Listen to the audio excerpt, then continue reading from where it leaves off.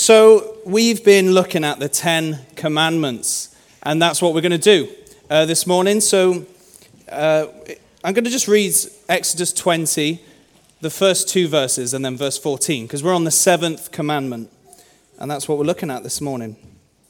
And God spoke all these words: I am the Lord your God, who brought you out of Egypt, out of the land of slavery. And then verse 14 says, you shall not commit adultery. Let's pray that God will really help us, really speak to us, and show us Jesus in this sermon. Father in heaven, thank you for the words we just sung, that it is so sweet to trust in Jesus and to take him at his word.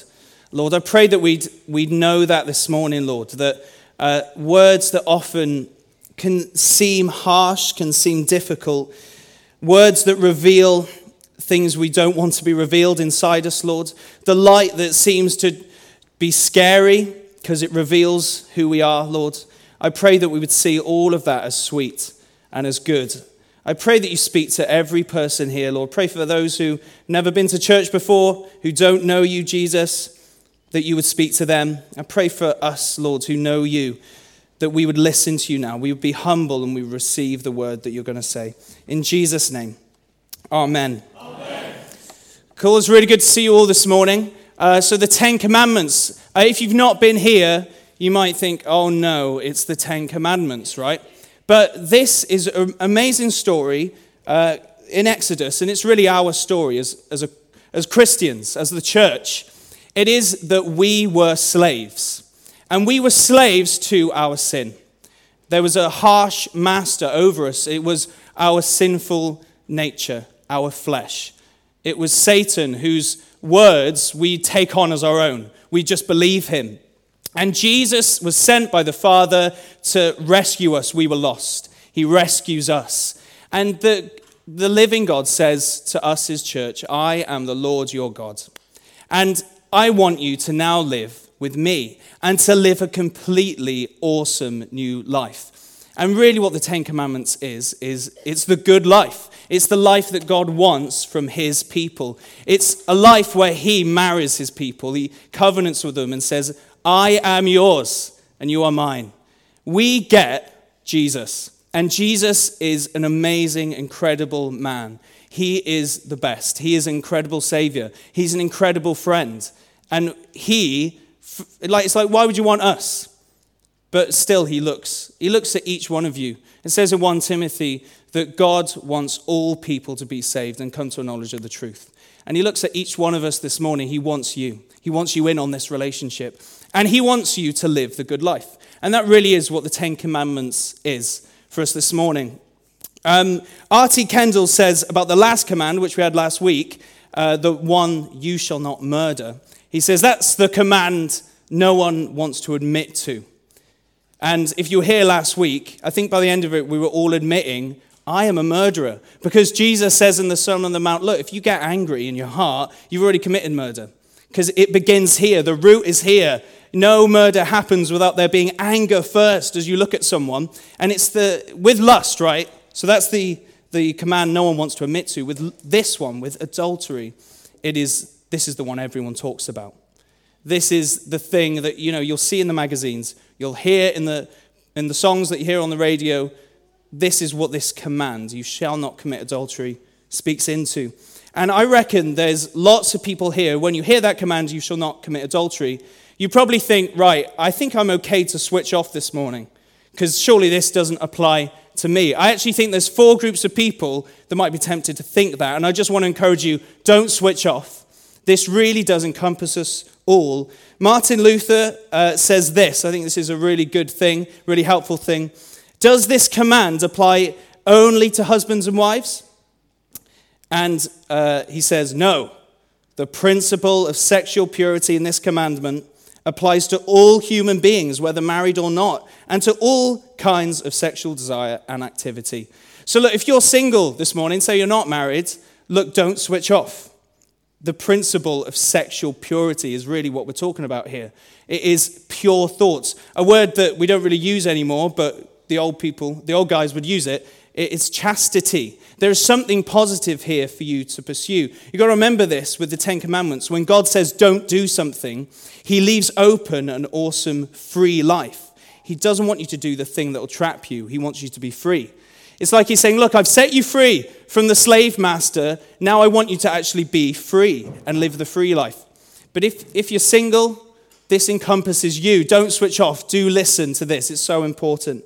And if you're a child, I was just picturing with the Ten Commandments, you've got to remember, children, there would have been children just like you at the foot of Mount Sinai, and they hear God saying these words. You know, children were there.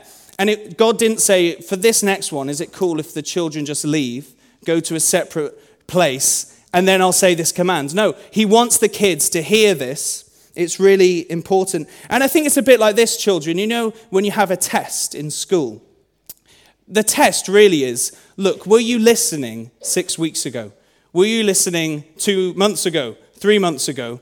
Because there's a day of testing that comes. And children, this might sound, some of this sermon, a bit foreign to you. But as it says in Proverbs 5, there's a father talking to a son, and he's like, my son, listen to this, right? Take this on. This is really important. Store this up, because there is adultery out there. And there's adultery in here, in your heart. And you've got to be warned about this. Don't be naive about this. So children, listen, because you've got to store this stuff up. Because a day of testing will come. A day of temptation will come. So it's really important that you listen. I think if you're racked with sexual guilt, you're going to want to switch off. And you mustn't do so. Maybe you've committed adultery in full, right? Maybe you're a married man, married woman, and you've gone the whole hog. You've slept with someone who's not your husband or not your wife. Or maybe you haven't gone that far, but there is guilt in regard to this command. When you think about, are my sexual desires, are they all good? And you know inside, oh, I know this stuff I do. I give vent to lust and to wrong sexual desires all the time. And you might think, I don't want to hear this stuff. But no, because Jesus is good news. The gospel is good news. And there is comfort for you even in this command. There really is. So do listen. And I think the fourth person, this is the most dangerous position to be in. It's the person who'd say, I could never commit adultery. If you think that, if you're naive, if you think I could never do this, don't be a fool. You need to listen to these words. You need to store these truths up. It's incredible. In Proverbs 7, 2 chapters after what Lee read, it talks about this adulterous woman who speaks about the fellowship offering she's given. It's like she is a member of the church life. You might think surely adultery can never happen in church, but the Bible's like, oh no, it definitely can. And we need to be really on our guard for this stuff. And I really hope Jesus switches the lights on in our hearts and minds to this. You know, the light that gets shone when we think about these things, it can feel uncomfortable, but it's so much better to come into the light. And just for Jesus to reveal to you who you actually are, because he knows exactly who you are. And still the Father sent Jesus. Still Jesus went to the cross for you.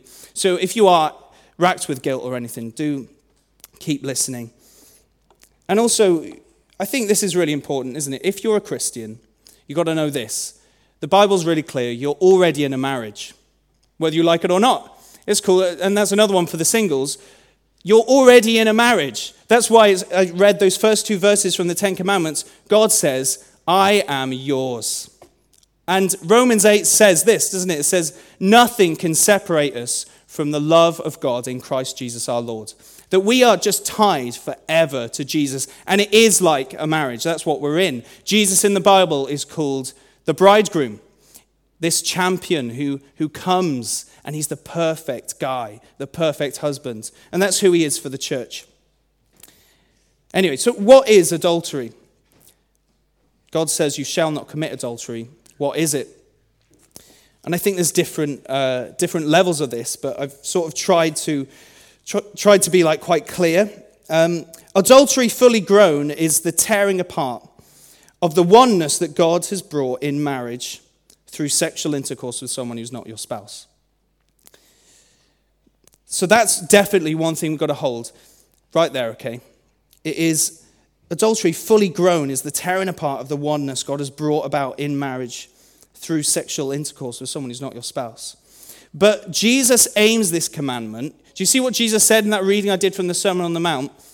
He aims this commandment straight at our hearts, because that is where fully grown adultery, that thing that I just mentioned, being in bed with someone who's not your wife, where does it begin? Jesus says it begins inside you. It begins with you. It's wrong thoughts inside you. It's those little wrong thoughts towards someone, sexual thoughts towards someone who isn't your wife, isn't your husband, that are twisted, that are skewed. And that, left to grow, leads to the full-on adultery. He says it's not only about married couples as well in the Sermon on the Mount. Jesus says, you've heard it said, you shall not commit adultery, but I tell you that anyone who looks at someone lustfully. Do you know? So he just says, oh no, it's not just about marriage. That it encompasses every single person. Where did the man who's in bed with a woman who's not his wife, where did that begin? It began with lust. It began inside him. Lust will take you to that point. Adultery is the whole thing, So, and as I mentioned earlier, Jesus says these words, you shall not commit adultery, in order to leave open the free, amazing life. And the life that Jesus wants to leave open, he wants his church to have pure sexual thoughts. He wants you not to be messed up on the inside, but to look at people properly. God the Father wants you to look at people as Jesus looked at people. It's a bit like Lee was saying last week with murder, that murder can begin when you stop looking at someone and seeing that they're made in God's image. And instead, you twist that image and you use them for your own pleasure and your own gain. They become a piece of meat. That is where this begins. So God says, don't do that. He wants us to pursue purity. He is the Lord, our God, who's rescued us from being slaves to sin. He gives his whole being to you and to me. And he wants you to be free from all this rubbish. Now, it is such a good idea, this command. I was just thinking about, why is this command such good news? Right? Because it can just sound harsh, but there's so many reasons. And I think though the implications of this command are broader than just marriage, and they encompass all of us, what this command implies is that marriage is a wonderful thing. The Christian should look at marriage and just think, marriage is great. It was really good. Last week, I got to announce that Sam and Jane were getting married. And everyone went mental. Everyone went crazy. Because it's such good news, and that's good. Our reaction should be like that. Marriage is really good. And it's cool, isn't it, that I remember on a DVD we watched to help us with Genesis RBT, Billy Graham's daughter, Anne Graham Lotz, said, the first person to have a sexual thought was our God. That's cool. If you're not a Christian, look, sex is a really good thing, and we believe it totally begun with our God. The Bible says he's the one who gives it. Marriage is his idea. Relationships are his idea because he is the God of relationship. He is Father, Son, and Holy Spirit. They are three, and yet they are one. And with our marriages, God wants to make two people one. Marriage is his idea. It's a really good idea for the children. Children, God says to your mum and your dad, you shall not commit adultery. That is such good news for you, right? That what God wants to do is build a wall around your mum and dad to protect them for you guys. It's so important. It's such good news that God wants your mum and dad to stick together. He wants that for you. He's thinking about you when he says it. He wants children to have a marriage with their parents, to not have a marriage with their parents. He wants the children to have parents who are married and who stick together and who are united. God says to your parents, you shall not commit adultery. And that's really good. You don't want your mum to go off and leave your family, do you? You don't want your dad to go off and leave your family. No, you want them together. And God wants them together too, for you guys. So it's good for that. But there's more, right? With marriage, it's more than what it seems, God says. The Bible's really clear. Marriage is an incredibly mysterious thing. When you go to a wedding, It's not just that some legal thing is going on. No, the Bible's clear. God does something. God is making two people one flesh. That God is involved in a marriage. It's a mystery, Paul says. But Paul says this is what the mystery is pointing to. It's pointing to Jesus Christ and his love for his people, the church. God gives marriage so that it can reflect the deepest reality of all. And that is Jesus Christ and his unity, his love for his people, the church. That every marriage in Gabalva, what's it meant to look like? It's meant to look like Jesus' love for the church and the church's submission and love for Jesus. It's meant to reflect that. And it is a mystery because you're like, how can a married couple do that? But, and I think this is the fourth thing, it is how blessed are we by married couples in this church? And maybe this is another one for more of the single people to just dwell on. How blessed are you by the families in Gabalva Baptist Church? You know, when you go around their house and you've got children who love their parents, you've got parents who love one another and love their children, and they're hospitable and they welcome you in. It is such a blessing, isn't it? It is a bit of heaven on earth. This command, you shall not commit adultery, is such a good idea. It's so good that God says this because we get to enjoy that as a church family together. It is like heaven on earth. There's something wonderfully unique about families who love Jesus. And maybe you've experienced that. Because, I don't know, maybe your upbringing has been, you had parents who didn't love each other. Maybe you've had divorced parents or something. But what Jesus wants is heaven in our homes. And this isn't to make, maybe there's divorced people here. This really isn't to make you feel guilty. I just want you to see, why does God say this? It's not just to slam us. It's not to restrict us. It is to protect something so beautiful and so good. So there we go. But here's another thing I think, you shall not commit adultery, God says to us. Because he desires our thoughts and our hearts to be pure in this regard. He really does. Now, it's a good idea, but Jesus' words in Matthew 5, if you've got a Bible, just turn there because I'll probably speak a bit about them. When Jesus says this, what he's not saying, when he speaks about lust and how if we look at someone lustfully, then we've already broken this command. He's not changing what the command means at all. And it's the same as what Lee said last week about murder. Jesus isn't going, look, you've heard it said, you shall not commit adultery, but I tell you that actually isn't the case anymore. This is now the case. No, what Jesus is doing is he's just opening up what this command means. He's showing you, he's illuminating, do you see what this is aiming for? This command is meant to point out the sin in our hearts.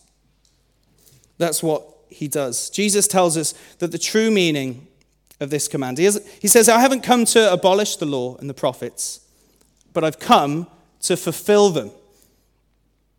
And he's not getting rid of this command. He's showing, no, this command is like an arrow and it's meant to fire right into your heart. You're meant to feel the weight of this. I tell you that anyone who looks at a woman lustfully has already committed adultery with her in his heart.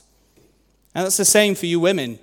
When you look at a man lustfully, then this command, you've broken it on the inside. That's what Jesus is saying. And it's quite awful words. Quite a few commentators on this verse say what Jesus means is when you look at someone with lustful intent. So that is the purpose of my looking at them, is that I can fantasize about them sexually.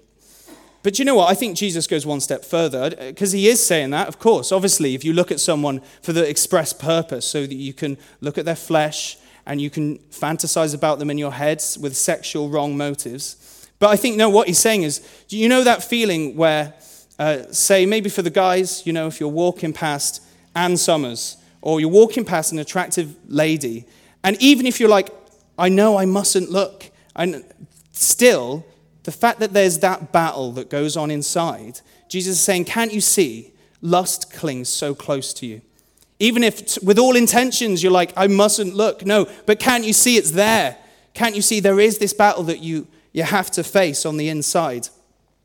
Of course, if you intentionally want to look at someone, that's wrong. But if there's any lust, if there's any sort of feeling that just springs up in you of, oh wow, I want that person, then the lust is there. Then can't you see you already fall short of this commandment? That's what Jesus is saying. Lust clings so close. I mean, of course you can say, like, objectively, someone is attractive. Of course that's the case. But Jesus wants you to recognize, and it's horrible to admit this, but lust is inside you. You are a sinner, and lust is one of those sins, and it lives within here. Maybe you've had an experience. I mean, I had this in school. It's like a guy will show you. He'll have a video on his phone, and it'll be pornographic. It'll be people having sex. And they'll say, oh, have a look at this. And there's a part of you that's like, I really don't want to look. But then there's this other part of you, right, which is fascinated in a wrong way with it. And it's that feeling. Jesus is saying, can't you see? This is who you are.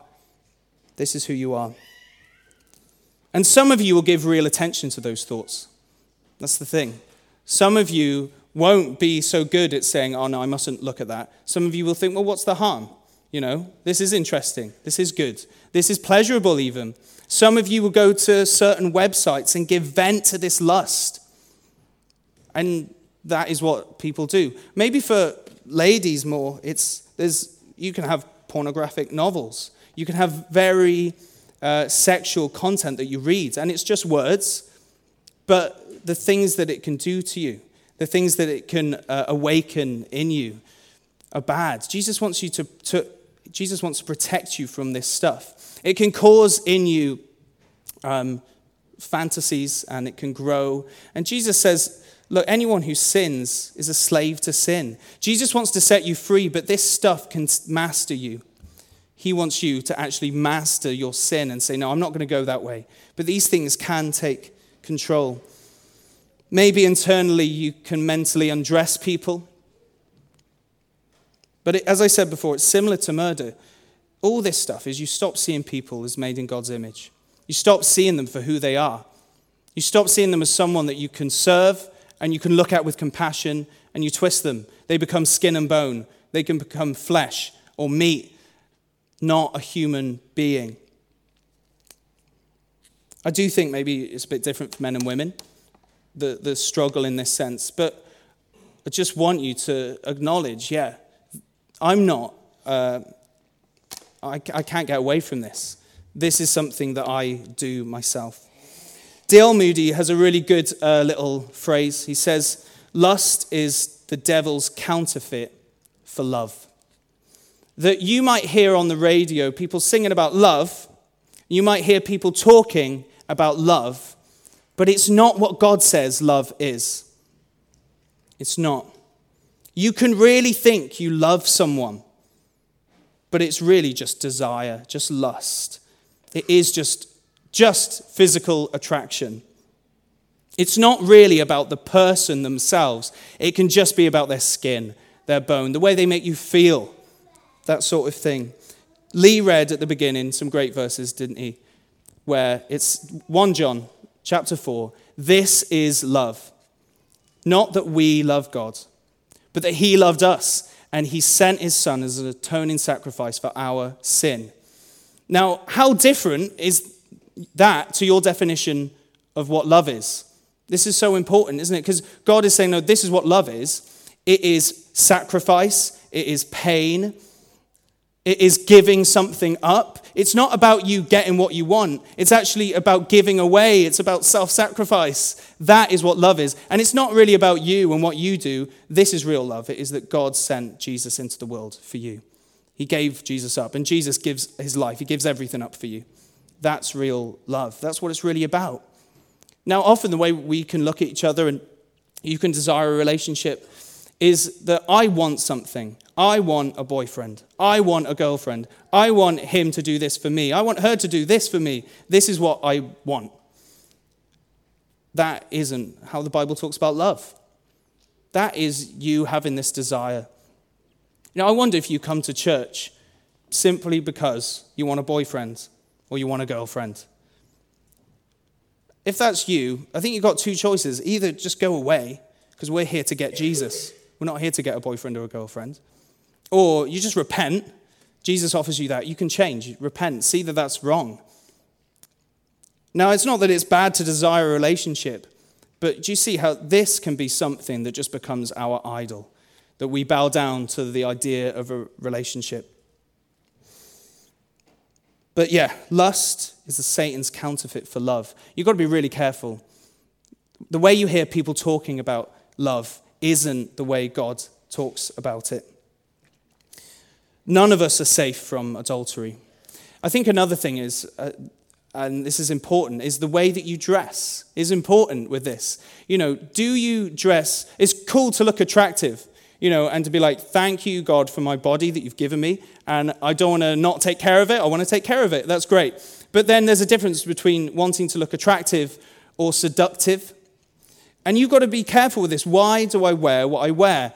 Why do I present myself in the way that I present myself? Am I trying to cause someone to look at me sexually or not? It's really worth something to think about. And, we couldn't dress in twisted ways because we've got desires. We want affirmation, even in this regard, sexual sort of affirmation. Paul writes to Timothy and he says, I want women to dress modestly with decency, not adorning themselves with elaborate hairstyles or gold or pearls or expensive clothes. And it's just because, look, don't draw attention to yourself in that way. It's cool to look attractive, but are you dressing just to look seductive? And it is worth thinking about that. Lust and adultery, they are of the same family. That's what Jesus is saying in Matthew 5. Look, they're of the same family. The consequences, though, are different. It's not that they're exactly the same. Don't think they're exactly, Jesus saying, it's the same if you look at someone lustfully to if you are a married man, but you sleep with someone who's not your wife. You have sex with someone who's not your wife. He's not saying they're exactly the same, no, but they're of the same family. It's like lust is the fetus, but the fully grown monster is the thing you do in bed with that woman. And one leads to the other. And you've got to make sure you get rid of the fetus version first before it grows into the monster, because it will. If you let it go, it's going to grow. It's like thorns. It's going to take over. It's going to trap you. That's what the Bible is saying.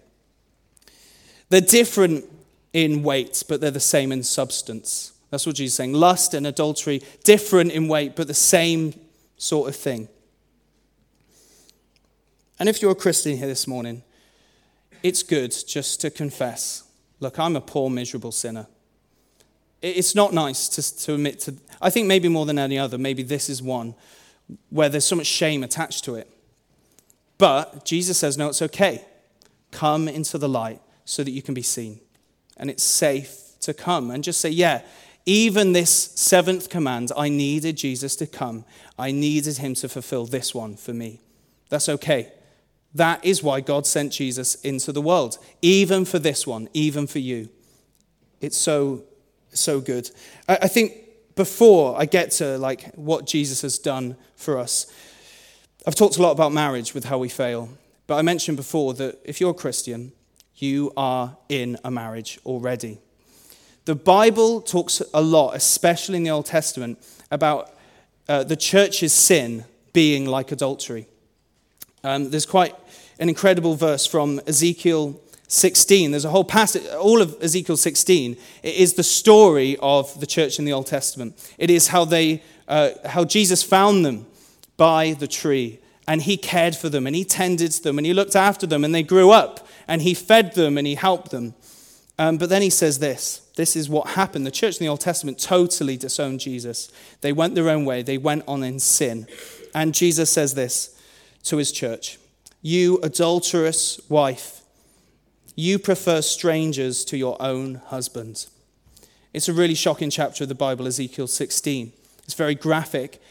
But this is the thing. When we look for what we should find in Jesus somewhere else, so, Jesus has amazing words to say to us. He says, you are worth more than the world. He says, you are the apple of my eye. He says, you're a lily among thorns. You are my treasured possession. You are worth dying for, and so I died for you.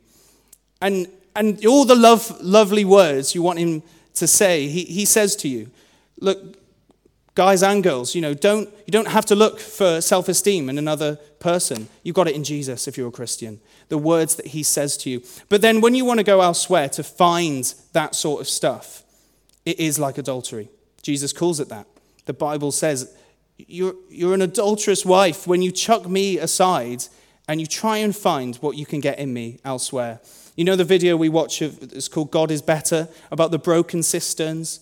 Like you had this cistern of living water, but you've gone away to a broken cistern. It doesn't even hold water, and you're trying to satisfy yourself there. And we're so quick to do this.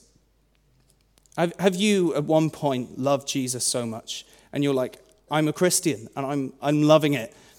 But then as time goes on, your love for Jesus dwindles, and you walk away, you turn away from him. And what your head is filled with now is other things. I want to chase this down. Maybe for you, it's like work.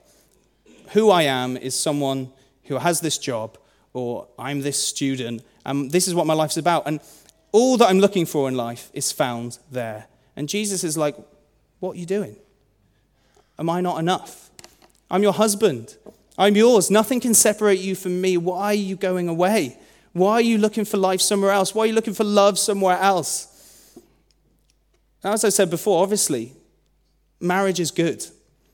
But even the married couples, who are you meant to put on first of your list, where you get your self-esteem, you get your love, you get truth from? It's not your husband or your wife. You've got to look to Jesus first. And if you're single, it's to him as well. That's who you look. So Jesus calls our sin and our idolatry adultery. That's what it is as well. Okay. So the point I'm trying to make is we fail on this seventh command. But God knows that. And God sent Jesus into the world to save sinners. And that is what he has done. Don't justify yourself. The easy thing to do when you hear this stuff is, it was because they were dressed like that. It's because of these circumstances. It's because my husband doesn't love me, my wife doesn't love me, that I go off this way and do something else. No, you mustn't do that. God has given Jesus to justify you. Don't justify yourself. Don't say, this is why I did it. Don't make excuses. Let Jesus excuse you. Let him pardon you. That is what God wants to do. The good news of the Bible is you don't have to make excuses up. God has got one who can excuse you from all sin. You don't have to justify yourself. God has got one who can justify you from all sin. You don't need to try and make excuses. You don't need to do any of that. It's really good. You just look to Jesus. You just fix your eyes on him who was sent for you. An amazing verse in 1 Corinthians 6, 9-11 talks about this. Do you not know that the wicked will not inherit the kingdom of God? Do not be deceived. Neither the sexually immoral or idolaters, nor adulterers, nor male prostitutes, nor homosexual offenders, nor thieves, nor the greedy, nor the drunkards will inherit the kingdom of God. And that is what some of you were. But you were washed, you were sanctified, and you were justified in the name of the Lord Jesus Christ and by the Spirit of our God. Do you see what Paul is saying there as he writes to the church at Corinth? And it is a messed up church, especially in this regard about sexual sin. He says, this is what you were. You were people who were just owned by your adulterous behavior, by your lusts. But God sent Jesus. You believed on him, and he has washed you of all sin. He has justified you already. And that should always be your justification. That should be where you go to be like, this is where I find forgiveness. It's always in Jesus. Christ Jesus came into the world to save sinners. He comes, and he is the perfect man, the perfect bridegroom, the perfect husband for his church. That is who he is.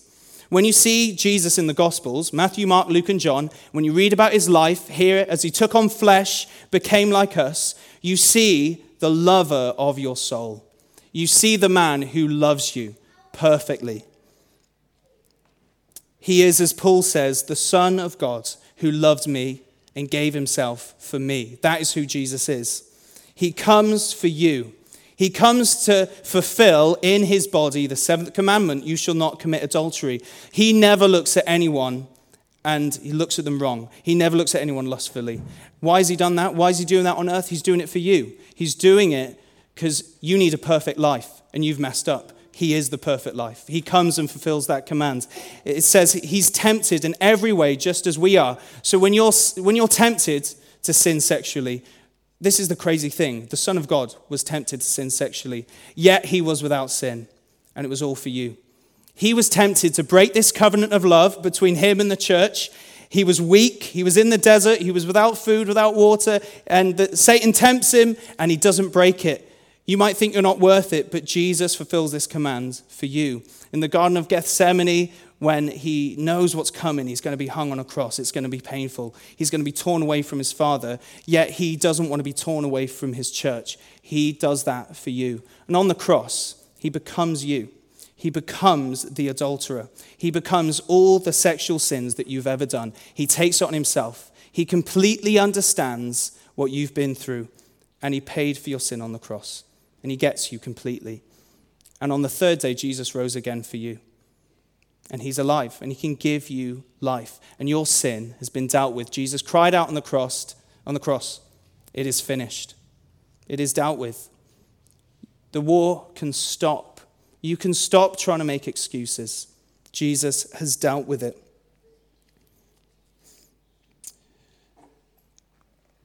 Luther says this is the antidote to this stuff, to sexual sin.